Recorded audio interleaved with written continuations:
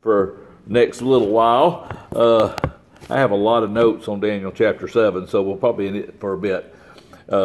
One, the visions he sees are prophetical, and you'll see it shows you just how awesome God is. So like I said, as you study 1 through 6, you get the life and time. Now, chapter 7 through 12 describes the visions, but they had an order and event. And the way Daniel's written is, after you get 7, it's not really in chronological order, because what happens in chapter 7, time-wise, if you go back to Daniel chapters 4 and 5, that's where the time that this happens at. So what chapter? Chapter 7. So, okay, so Daniel chapter 7, Julie, verse 1. So it starts off as he tells us, he gives us a timeline as to when it is. Now, when Daniel does his description, a lot of his description is vague. And when you read it, it tends to go back and forth. He's giving you a vague description. He goes into detail in some spots, but he's not detailed in other. And this is the first of 4 visions that he has. And the first vision is the more comprehensive of all of them. The other 3 go into greater detail within the framework of the first vision. So they all kind of tie in together. So he starts off, he says, in the first year of Belshazzar, the king of Babylon, Daniel had a dream and a vision of his head upon the bed, and he wrote the dream and told the sum of the matter. So he's telling the summary. Basically, you can say he's telling the main facts of what he saw. He didn't write down everything he saw. And so unlike where John goes into a little bit more detail in Revelation, Daniel kind of hits the high points of it. And so we see that's the reason why he does it. And I think that's why so many people have trouble understanding Daniel. Daniel's a very vague book, but you have to have revelation with it in a way to understand what's going on here in Daniel. So yes. Most of these books of the Bible are not in chronological order, correct? Correct. Why didn't they put them in chronological order? Well, they put them in, you have them kind of in series. You have the historical books, then you have the poetic books, and then you have the prophetical books. And that's the reason why they're in that order. So that's the reason why they're not quite in an order of time. Because if you think about it, Job is probably the oldest of the historical books. Because a lot of what Job is written in the timeline of Job is when Abraham was here. So his book, if you put it in time, you'd have to basically slice Genesis in a quarter there and stick Job in the middle of it. So it's kind of just the way that they put them together. And so that's one of the reasons why. So some of them overlap, so you can't put them in. Right. And you know, with the prophetical books, some of them, the subject matter too is who it was written to. So that's one of the reasons. So as he says, he had a dream and a vision. You know, so this is not just, it's not like just having a dream. It was more than that. So it was really real. And he gets into it, and he says in verse 2, he says, Daniel spake and said, that's what always got me right there. Daniel spake and said, who's he speaking to? He's the one writing this. So Daniel spake and said, I saw in my vision by night, behold, 4 winds of the heaven strove upon the great sea. And 4 great beasts came upon the sea, diverse from one another. So he says he sees these visions, and the 4 winds were upon the great sea, and the stirring of the great sea, as he's talking about here, basically whenever an Israelite referred to the great sea, they weren't talking about the Sea of Galilee, they were talking about the Mediterranean Sea. You got to remember, Israel has no navy, never had a navy really so to speak of. It's believed when Solomon was king, they had one that did trading and stuff, but that was never really mentioned. But when they look at the sea was a place of fear. It was a place that scared them. So they're saying that they saw this great sea, and there was a stirring on it. And so it's mentioned, why I think Daniel mentions this and why the sea was so important is that the empires that are going to be mentioned in his visions are connected to the Mediterranean. So that's one of the reasons why it's there. So when he talks about stirring up, he's talking about it gives us the idea of chaos because of the fact, like I said, whenever they saw the sea, they were afraid of it. Now, sometimes the sea in the Bible is used to picture Gentile nations. Like in Psalm 74:13 says this, the psalmist said, "Thou dividest the sea by the strength, and thou breakest the heads of the dragons in the water." And so he's actually, the picture there is the Gentile nations and how God took care of them. In Psalms 89:9 it says this, "Thou rulest the raging seas, when the waves therefore rise, thou stillest them." Now, that's a very poetic verse, and you think about it, it does make sense. Who stilled the seas? Jesus did. But in the context of what the psalmist is writing about, he's writing about world events. And so the seas there was the nations that were rising up. Isaiah 57:20 says, "But the wicked are like the troubled sea, when it cannot rest, whose water cast upon mire and dirt." So, he's talking about people who were wicked there. So when he talks about the four winds in different places of the Bible, winds were mentioned as a part of God's power. That he did things by the wind. In Psalms 35 and Psalms 48, Psalms 107, Isaiah 27 and 41, he mentions using the wind. God used the wind to control things. So, but also, it's suggested too that also the winds were for satanic purposes, I guess you could say would be a good way, because Satan used them to control things or up against different things. And listen to this, in Revelation chapter 7, verse 1, it says this. It says, "After these things I saw four angels standing at the four corners of the earth, holding the four winds of the earth, that the wind should not blow upon the earth, nor that sea, or any tree." So here we see God's using it for judgment too. So when he's talking about the four winds of heaven blowing on the sea, you can see this is a prophetic vision, is what Daniel's trying to let us understand. It's very prophetic. God's controlling these nations that he's going to mention, and he comes out with four beasts come up from the sea. And so they're four large, ferocious animals, and they emerge from the great sea, as we see how history has portrayed them, we can understand what they are. Now, when he's talking about these visions, thinking about this, the description he's fixing to give of these beasts that he sees. Now, it makes you wonder a little bit, because listen to the first one. It says in verse 4, he says, "The first was like a lion and had eagle's wings." So he sees this beast that looks like a lion, and it has eagle's wings. He says, "I beheld till the wings were plucked, and it was lifted from the earth and made to stand on the feet as a man, and the heart of a man was given to it."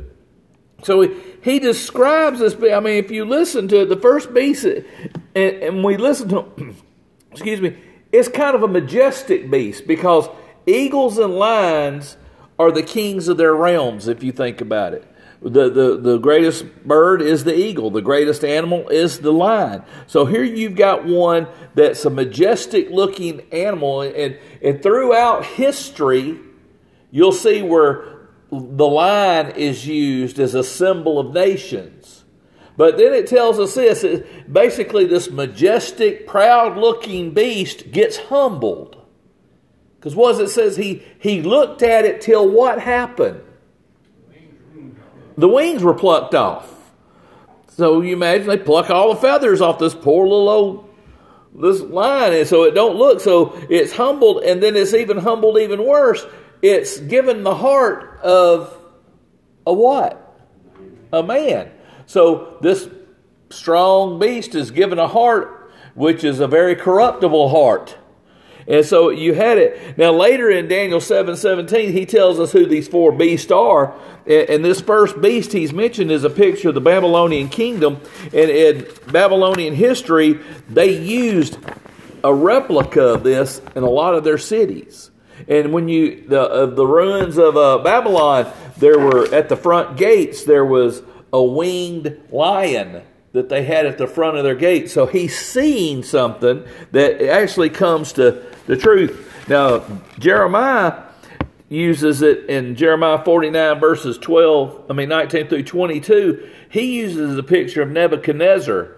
Listen to this. It says, and behold, Jeremiah said, behold, he shall come up like a lion from the swelling of the Jordan against the habitation of the strong.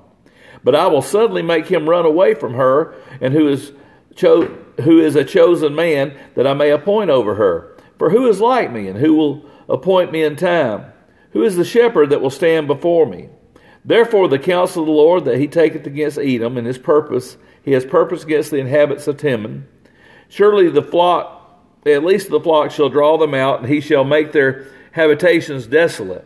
The earth is moved, and the noise of their fall at the cry of the noise was heard in the Red Sea. Behold, he shall come up, fly as an eagle, and spread his wings over Boraz. And at that day, the heart of the mighty men of Edom shall be as the heart of a woman in her pangs. So Jeremiah takes this, he's describing Nebuchadnezzar, and he's describing Babylon, and he's talking about the fall of it.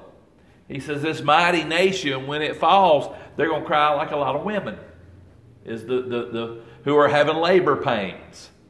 And he says that's how great when they fall are. So here, Daniel says he sees this line come up, and he sees how it's destroyed in that picture there. So then he goes to the next one, and he says in the next verse, in verse 5, he says, and behold, another beast, a second like a bear, and it raised itself up on one side, and it had 3 ribs in its mouth between the teeth of it.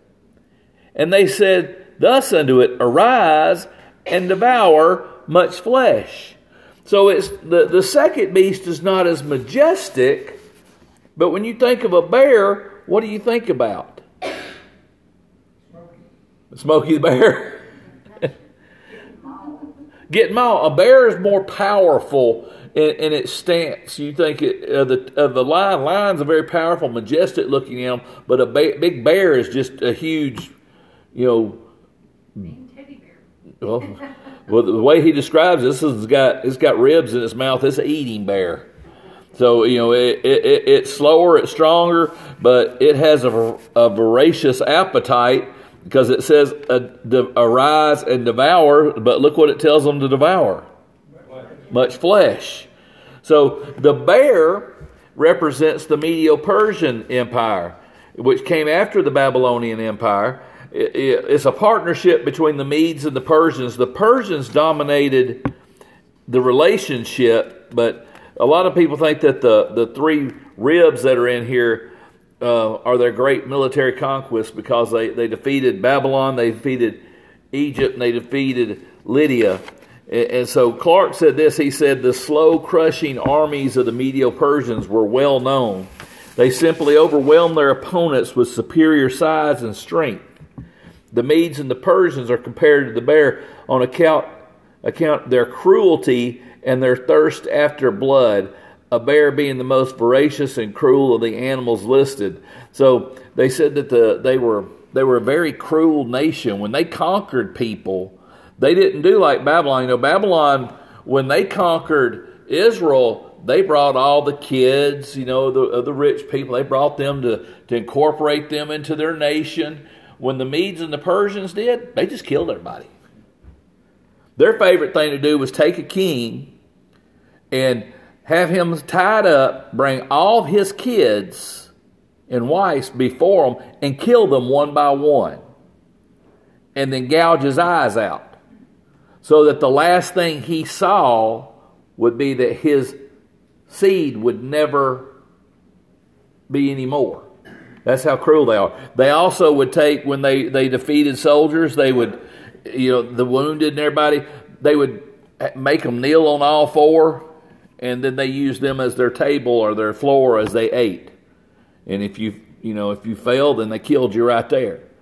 So that they were a very cruel group of people.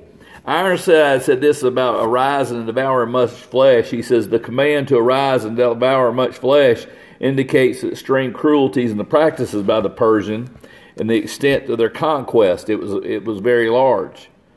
Now, there's a lot of commentators who try to say, well, this was only the Medes and not the Persians. But they try to say the third beast is the Persian Empire and the fourth to Alexandria, but that don't quite fit everything that goes along with the prophecies. So the Medes and Persians are compared together. The Median kingdom didn't follow after the Babylon. The Persians did. But they were kind of contemporary with them for a while. So we see that the Mede kingdom never had a world position as the Persians did. They were just as cruel, though. So that's one of the reasons why they're combined in a lot of history. Now the next one it comes upon, he says, let me find my third one there. And he says, after this I beheld, and lo, another like a leopard, which had upon the back of it 4 wings of a fowl. And the beast also had 4 heads, and dominion was given it. So this is why they say this one is Alexander the Great, because, one, the quickness of his empire. You realize that he conquered everything by the age of 28. So by the time he got to be 28, he had conquered from Greece to India, all the way down into Egypt. So his empire was huge, and it was big, and it came quick. A lot of people say there was nothing in the history of the world equal to the conquest of Alexander. He ran through the countries so quickly that in 12 years he had part of Europe and Asia, and all of Asia was in his domain. And so that's why they say that this has to be his. Now, look at what else it said. It says, and it had 4 wings of the fowl, and the beast also had 4 heads. When Alexander died, his kingdom was divided into 4 parts to his general. So that's the reason why you had Cassander, Lysium, Cyrus, and Ptolemy, who inherited Alexander's kingdom after he died. The Babylonian Empire dominated in Daniel's day, so he actually got to see that. So many believe what he saw was the reign of Belshazzar, and the next would be the Medo-Persian. But Daniel wouldn't have known this, because by the time all this happens, Daniel's dead. So the pictures that he sees and he writes down, see how prophetic it is? God let him see world history as it unfolded. And so it shows us this. It shows a plain principle. God knows the future and can reveal it if he wants to.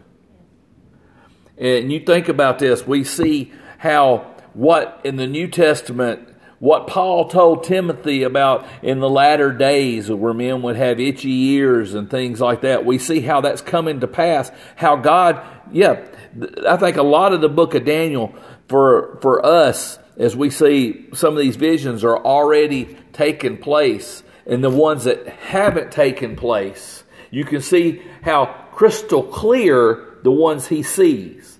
As he sees these visions of these animals, how crystal clear that was. So when we get to the parts that haven't taken place yet, you see that, okay, if this has already happened, how clear it is, what he says is going to happen is going to happen.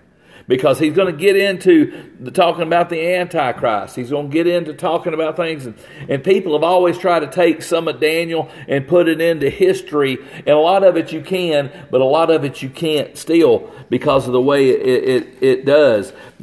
It lets us see where Peter said in 2 Peter 1:19, where he says, we have also a more sure word of prophecy, whereunto we do well that we take heed, as unto the light that shineth in the dark place, until the day dawn and the day star rises in your heart. Where Peter's saying, hey, the Word of God is true. Take heed to it. Listen to it. So he's given us 3 of the beasts that he saw, and now he's fixing to get to the 4th beast. And it's different than any of the others, because listen to how he tries to describe it. He says, and after this I saw in the night visions, behold, a 4th beast, dreadful and terrible and strong exceedingly, and it had great iron teeth. It devoured and brake in pieces and stamped the residue of the feet with it. It was diverse from all the beasts that were before it, and it had 10 horns. So he's given the description of a beast that's different. And it doesn't sound like anything, does it? There's no animal associated with this beast. It's dreadful, it's horrible. And he doesn't really have the words to describe it. I mean, the other ones were pretty weird if you think about a lion and an eagle put together. And then you think about a giant bear that's eating. You know, that's not that bad. But then you look at that leopard that's got 4 wings of a fowl, so 4 bird wings on it. It don't tell us what kind. And it had 4 heads. That'd be a really weird looking animal. But then he gets to the 4th and he can't really describe it. But we know that it is fearsome and it's ugly and it's strong, because it has 10 horns on its head. You know, if you're going to picture the 10 horns, what would be the first thing that would come to mind as you pictured that? Something with 10 horns on its head. A deer? That's what a lot of commentators try to say it was a deer. But then when you look at the way it talks about the 10 horns as we get into the next verse, because listen to verse 8. He said, I considered the horns. So the thing that drew him is not the teeth, it's not the animal, but the horns on it. He said, I considered the horns, and behold, there came among them another little horn, before whom there were 3 of the first horns plucked up by the roots, and behold, in the horns were eyes like eyes of men, and a mouth speaking great things. So this is really weird. You've got 10 horns, you got 3 that are basically getting plucked out, and you got one little bitty one, and it's got eyes, and it's got to have a mouth because it's speaking. It's got iron teeth, so it's a very weird looking horn. So that's what got Daniel's attention, was the horns. And I can understand why. I mean, how many horns you ever seen with an eyeball in it? That'd be a really weird looking horn. I thought about this. I said, you know, the description of the Bible where the angel that had the wings that has the eyes in it is almost, this is kind of similar to that, but different. And so it's you can see there's a tie-in to one of another vision in Daniel. Remember, Nebuchadnezzar had a dream, if you remember, and he saw this great statue, and it goes from the top and it goes all the way down to the bottom, and the bottom had 10 toes, and they were just iron and clay mixed together. So it's almost the same. They're so close together, but the difference is the view of them. And I'll get to that in just a minute. So we know that the 4 beasts, the 4th beast, though, if you look at it, became, does anybody have an idea what kingdom it was? What was one of the most ferocious kingdoms, largest kingdoms, strongest kingdoms? Yes and no. The Mongols had a giant kingdom, but it wasn't that strong. they were a quick one. The Roman Empire. Because you got to think too, you got to go back to the sea that he talked about. All these animals come up out of the sea, the Great Sea. So the one that came up, which would have been the strong, would have been the Roman Empire. And so he's given us the idea this is the Roman Empire, which was the largest and strongest of the ancient empires. But also it ties into prophecy, future prophecy, which the little horn is going to have a lot to do with. Well, now, a lot of the Israelis, they were fishermen, weren't they? They were fishermen in the Sea of Galilee. It was weird. They would fish that sea. Now, if you was along the coast, they would fish around the coast, but they wouldn't go out far. They didn't have ships to go out far because the storms terrified them. And if they had visions like Daniel, I can understand why. There wasn't really the sea that frightened them. It was the storm. It's the storm. It was the uncertainty of the sea that frightened them, because they were, you think, what was their history of? They were shepherds. They were firmly planted. And the one enemy they had the most time with in the empire was who? Who did David have to fight constantly? The Philistines. The Philistines were actually people who came from the sea. That's what their name meant. They migrated to that area. And when they came, they were conquerors.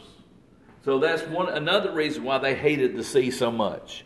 The one enemy that they had trouble with almost the whole time came from. When Rome came, guess how they showed up? From the sea. So they had that problem. So, now if we look at the horn, he's talking about the 10 horns. And he says, but he focused on the little one. So among the 10 horns, you got that small one, and it had the eyes like a man, and it spoke. Because look what it says, a mouth speaking great things. And so basically, the word great would be translated as boastful or pompous words. So you've got a mouth, you got a politician. Here you go. Cause he says, now, a couple of people in Bible times have taken what he's talking about as the 3 horns that's plucked up by the first. He says they even think it's who they are, and they take them and they say that they look at the Catholic Church. And they compared them to a lot. They said the first was, and I don't know how to pronounce all these things, the Ikaret of Ravenna. You may have ever heard of that? I'm glad I'm not the only one. The second one is the kingdom of the Lombards. And the third is the state of Rome. Not the Roman Empire, but the state of Rome. And here's what they said. The first was given to Pope Stephen II by the King of France. And this constitutes the Pope's temporal princes. That's whoever that first one, the Ekaret of Ravenna, was. The second is to St. Peter by Charlemagne in 774. And the third is the state of Rome that the popes basically vested in with spiritual and different things as they... Vatican City? Yes, they established their kingdom.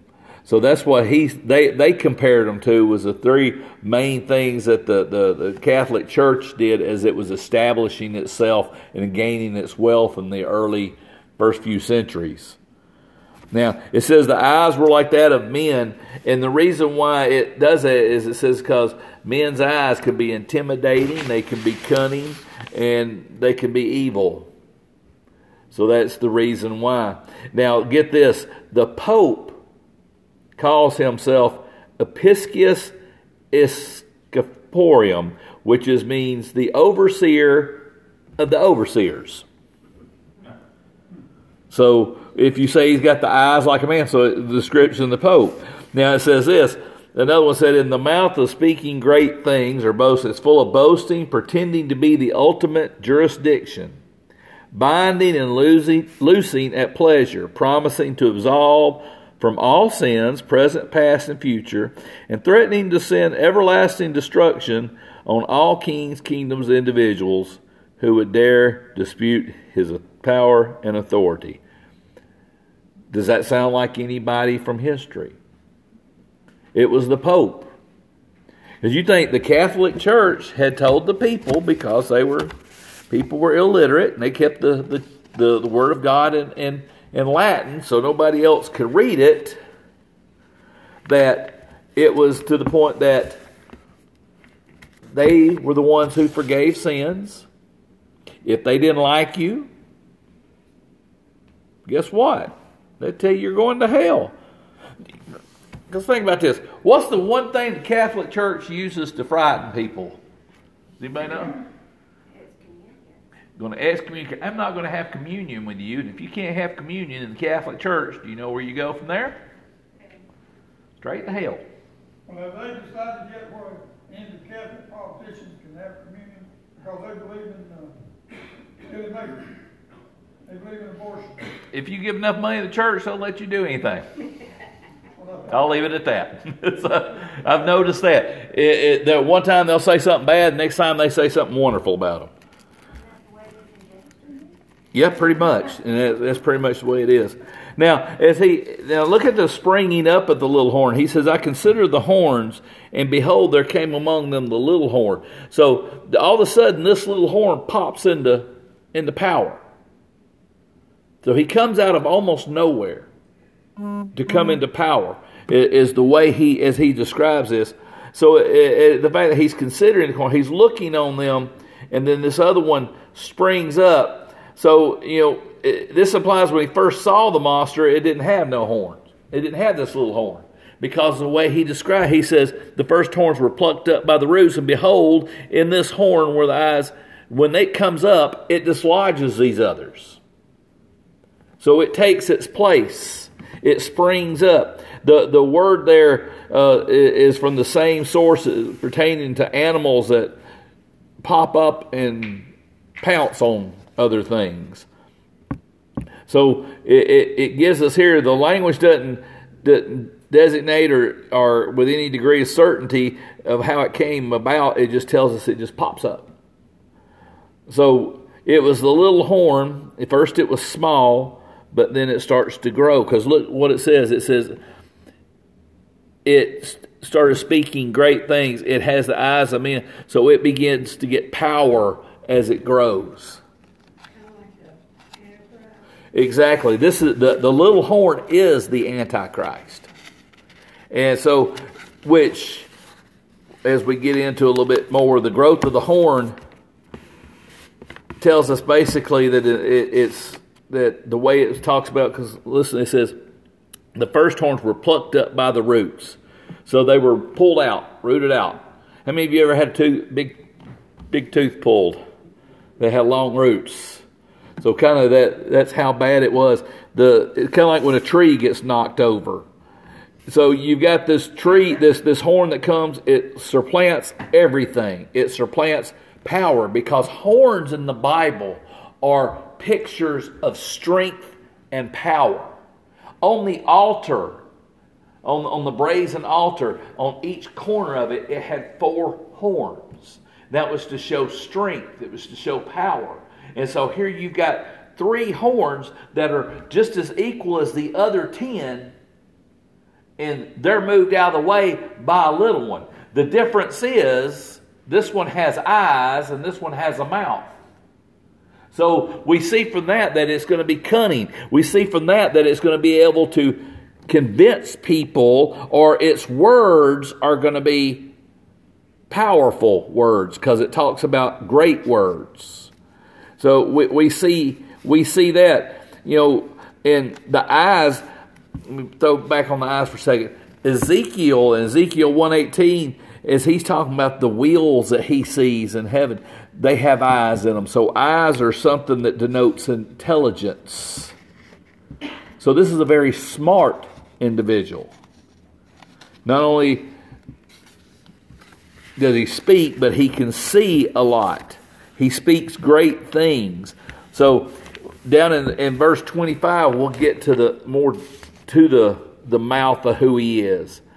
It explains a lot about him as we go a little further in here. Let me get my next page here. 7 through 9, listen to what it says. I beheld till the thrones were cast down. So somewhere in between 8 and 9, each one of these he sees takes a throne. So that's how we know they were kingdoms. And he says, listen what he says. He says, I beheld till the thrones were cast down, and the ancients of days did sit, whose garment was white as snow, and the hair of his head like pure wool. His throne was like a fiery flame, and his wheels as burning fire. So he gives us a description. Listen to what he says. And fiery stream issued and came forth before him. Thousands and thousands ministered unto him, and 10,000 times 10,000 stood before him. The judgment was set, and the books were open. Who do you think 9 and 10 is describing? God. More so Jesus when you look at it. Because if you go to John's vision of Jesus, remember, he talks about him. He has the white hair in Revelation chapter 1. You know, he actually didn't recognize him. So he's seeing him here. And the King James Version, when he says, I watched till the thrones were put in place, the King James Version here basically says were cast down. But the word also translates as established. So he saw as their kingdoms were established, but their kingdoms don't last because somebody else comes along. Now, this is where we get into the prophetical side of it, of the Roman Empire. And that the 10th horn, which rises up from that, will rise up and almost reclaim most of the Roman Empire. But he's not of the historical Roman Empire. He supplants everything. So this is the Antichrist. When the Antichrist falls, why does he fall? At the end of the tribulation period, what happens? Jesus comes back, defeats him. So this is what he says. He says he saw all this. Now the one thing you got to remember, what did Daniel not see? What did the prophets, so many of the prophets in the Old Testament, not see? Jesus. Well, they saw Jesus. All of them saw Jesus. They see the coming kingdom. They see where he rules and reigns on the earth. The thing they had trouble seeing is from the book of Acts until now, the church. They had trouble seeing that.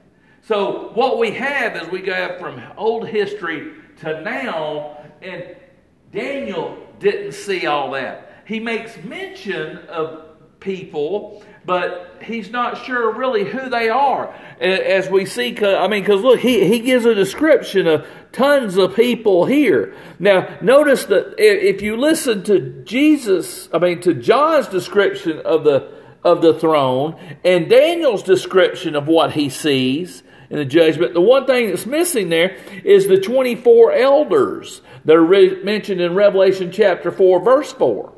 They're not mentioned here around the throne. He sees thousands upon thousands of people, and how's he word this? He says that he saw thousands and ministered unto him, and that would be the angels, the thousands that minister. It's believed by some that the 24 elders are representing in the church. Now, you have different views of that. You have those who say that 12 of them are the apostles and 12 of them are people out of the Old Testament. But the difference is, even in Ezekiel and in Isaiah's visions of heaven, you don't see them. You ever thought about that? They're not mentioned. Now, Ezekiel and Isaiah, when they saw heaven, they saw it in their time, before the church comes. John sees it when the church is there. So that's the difference. The church is there. They never saw the church. You got to remember, what's the one thing the Jews didn't really want in heaven? Gentiles. Even though Isaiah and all the rest of them kept mentioning that we were going to be there, they still didn't want to see it happen. So they don't see everything. And as he don't see everything, but we understand that Paul tells us this. You know, he talks about this. He says in Ephesians chapter 3, verses 1 through 7, he said, "For this cause I, Paul, prisoner of Jesus Christ for you Gentiles, if you had heard of the disposition of grace of God, which is given to me to youward, now that by revelation he made known unto me the mystery, as I wrote afore in a few words, whereby you read, you may understand my knowledge in the mystery of Christ, which in other ages was not made known unto the sons of men, as it is now revealed unto his holy apostles and the prophets by the Spirit, that the Gentiles should be fellow heirs of the same body and partakers of his promise in Christ by the gospel. Wherefore I was made a minister according to the gift of grace of God given unto me by the effectual workings of his power." So Paul said that the Old Testament prophets didn't have this. It wasn't until the Holy Spirit revealed it unto Paul and unto the church. The whole prophecy. You think when Daniel wrote his words and his visions, God told him to seal it. What he meant, he says, you're going to write it, but people are not going to understand it. When he told John to write it, he told him not to seal it. So it became understandable. You could take John's revelation and go back to Daniel and see where everything was mentioned and get a clearer picture of what Daniel was saying. That even Daniel didn't quite grasp because it wasn't revealed to him. So that's why we see this now. The Ancient of Days is the Son of Man, as he talks, is God. It's God. He is God the Father, not God the Son here, as he sits on the throne. But who does the judging? God does judging, but in the book of Revelation, Jesus is the judge, who also judges with God. We do. The church does. So we see a picture. He says the Ancient of Days did sit. So he sees God sit. And he sees the judgment coming as he gets a chance to see this. So Jesus is sitting there. Now, it says his throne was a fiery flame. And think about this, you know, as he's describing the picture of the throne.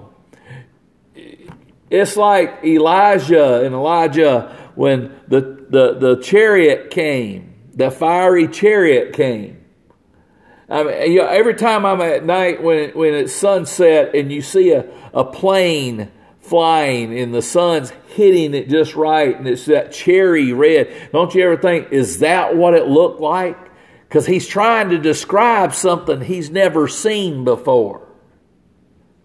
Like when John and them writing, they had the Holy Spirit to make the vision to them. They described it. With this, they didn't know of the Holy Spirit. Yeah. So they couldn't describe it. Yeah. So yeah, he's right. He's trying to describe something he's never seen before. And so he's trying to describe a throne. It's beautiful, but it's so brilliant. Because think of when Moses wanted to see God, he said, "You can't look upon me and live." And when he came out from just being near him, his face glowed. I've always tried to figure out, what did that look like? What would a glowing face look like? So as you try to figure out what this throne would look like, so you've got the brilliant manifestations of God's splendor. Basically, that Shekinah glory of God which glows. And he's trying to describe. Now, listen, he says, fiery steam issued and came forth before him. So he's got this beautiful thing, and he says, and all these people are standing before him, and it is something wonderful. Listen, he says, and the books were opened. I like that. The books were open, so that the seats there, they're basically in court now, and the books are being opened. And he says 1,000 ministers. So we got this as the angels. The 10,000 is the description of humanity before them. Everybody that's there before them. The court was seated, and the books were open. So what books? All right. In the Bible, there are different books mentioned. In Psalms 69, verse 28, is the book of the living. Because listen what it says. Psalms 69, 28 says, let them be blotted out of the book of the living and not written with the righteous. So you have a book of the living. Then in Malachi chapter 3, verse 16, you had the book of remembrance written. And they that feared the Lord spake often one to another, and the Lord hearkened and heard it, and a book of remembrance was written before him for them that feared the Lord and thought upon his name. I've often wondered, is that the book where everything that we do for God's written in there? Or everything we do? Because you think as Christians, we'll be judged for our what? For our works. Is this that book that we're going to be judged out of? Because it says, for all them that fear him and his name. So you have that. Then you have the book of life that you mentioned, which we find in Philippians chapter 4, Revelation chapter 3, Revelation chapter 13, 17, 20, 21. And all of them mention the Lamb's book of life and the book of life. So you have that one. So these books are open. And they're judged out of them. I mean, you think, is it a fair judgment in a way? I mean, because I've often wondered, is this the great white throne judgment of what Daniel is seeing here? Because you've got all these angels, you've got all these people, and they're all ministering to God, or basically worshiping God, and he's judging people. Now, remember, what was he looking at before? These kingdoms. And, you know, in the book of Revelation, it tells us all people, great and small, are standing before the Lord. So I wonder, is this it? Daniel doesn't really give us a clear view other than they were being judged. Now, listen to what he says in verse 11 through 14. The horn is fixing to get into it. He said this, he said, I beheld the voice of the great words which the horn spake. And I beheld even till the beast was slain, and his body was destroyed and given to the burning fire. As concerning the rest of the beasts, they had their dominion taken away. Yet their lives were prolonged for a season and a time. So he beheld the voice. So basically here's the little horn, or the Antichrist, who speaks great words, and the word great there is Rabbah, and it means domineering words or profound words. So you've got basically the final human dictator, and he's characterized by his boastfulness. He's also characterized here by his blasphemous speech. In the book of Revelation, it talks about his speech. Chapter 13, 5 and 6. Listen to this. And there was given to him a mouth speaking great things and blasphemies, and power was given unto him to continue 42 months, and he opened his mouth to blaspheme against God, and to blaspheme his name, his tabernacle, and them that dwell in heaven. So here, this little horn that he sees is being judged because of what he said, the blasphemy that he committed. And notice it says something about him. He was slain, his body was destroyed, and given to the burning flame. Where does he end up? In the lake of fire, in hell. I mean, that's plain and simple as it goes. he doesn't make it through it. For all what he does, for all his power, for all the strength he had, he basically he's got his ending. And isn't it amazing? Satan knows this. This has been in the Word, and yet he's still going to keep trying. It's amazing. So the distinction between the fourth beast and the horn, it lets us know this is. Some people say it's not just the beast, an individual. Some people say it's a whole government and administration. But I don't think, that's true, but that's not true. Well, the devil knows he's going to lose, but he's just trying to take as many with him as he can. You know, his whole goal is to be like who? God. Because remember, that was his, and Isaiah, that was what he said, I will be like the Most High. And for a little bit, he's going to get what he wants. He wants the world to worship him. He wants to be, ooh, here he comes. And he gets that for a little bit. But it's not really equal with God, because he's going to force it upon people. And there's a big difference. Now, you think about something. Okay, if it's not a government, it's more of an individual, because if I say World War II and the Nazis, who do you think of? Hitler. But the Nazis were more than just Hitler. He was just the leader. So here, the small horn, he might have a government society with him, which he's going to have to rule what he wants to rule, but all of them's going to be brainwashed by him. But it's him who's the head person. Because when Hitler fell, what happened to the rest of them? Yeah. Now, notice one thing that he says here. He says in verse 11, he says, I beheld them then because the voice of the great words which the horn spoke. And I beheld even till the beast was slain. So we're talking about this man of sin, the son of perdition, as he's called in the New Testament, the Antichrist.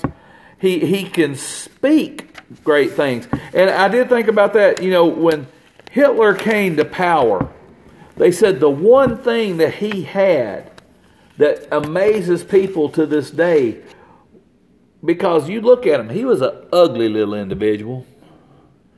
But he could talk people into all kind of things.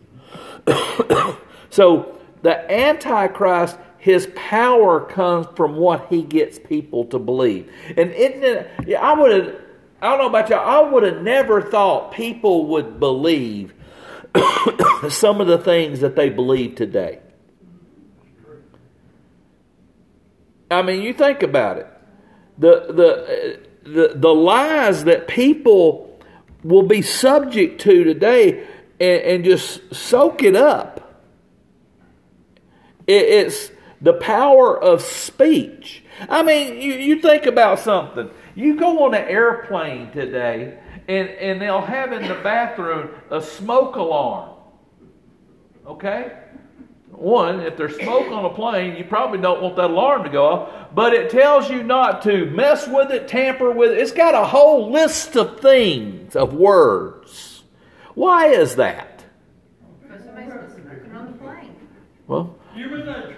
Human nature. There you go. It's because we'll try to say, well, you didn't tell me I couldn't dismantle it. We could just put, don't touch it, leave it alone. If it ain't broke, don't try to fix it. But that's like a lawnmower has a picture of don't stick your fingers on the inside of it so that they don't get cut off. I mean, really, how stupid do you got to be? But somebody will say, well, I did that because you didn't tell me. They can pick it up and trim their heads. Yeah, trim their heads with it. Or, caution, coffee is hot. Of course coffee's hot. You ordered a hot cup of coffee. But we have to have words, because word now, people don't take people at their words. Words are twisted so bad that you have to have caution coffee's hot, and then a book explaining that coffee's hot. Well, that's the same thing like now, you're judging somebody if you disagree. Yeah. We're tolerant of everybody as long as you agree with what I say. That's what tolerance means. So, They tried that with the hot coffee in Germany, but now they got more common sense than we got over here. They said, dummy. yeah. They'll try to do it. I mean, there's something they use common sense on. But common sense is a superpower nowadays. And it's because people twist their words. I was at lunch day sitting there in my leader's office, and one of them was talking, and they had on that trial of Rittenhouse boy. And I'm listening to the lawyers, and they're discussing, these people are viewing some content. Well, they got in an argument about them viewing it. And the argument the lawyer tried to use was back in the 70s and 80s, you had to rewind a tape. And the tape might break, so you could only rewind it so many times. And they were arguing that these were watching the same thing over and over. Well, it's no longer rewinded. It's digital, so it's completely different. What did that have anything to do? I'm listening, so we're going to sit here for hours as you two argue over this so that maybe you can win your case. Well, they said the picture that set up the defense attorney to watch the film was not as good as what they showed to the jury. Yeah. So I mean, so we're gonna do this as this is our test. This is how we're gonna lie. We're gonna change our words. So he talks about the words were this, but the words in the end is what destroys him. But notice this: concerning the rest of the beasts, they had their dominion taken away. So they lost their power.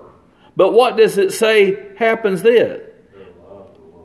If they're alive, because even though the Antichrist has a kingdom, it's a short kingdom. It's only for 7 years. He gets it taken away, and when his gets taken away, it's taken away. When the Babylonians fell, did all the people get erased and wiped out right away? When the Medes and the Persians fell, did we no longer have any Arab people left?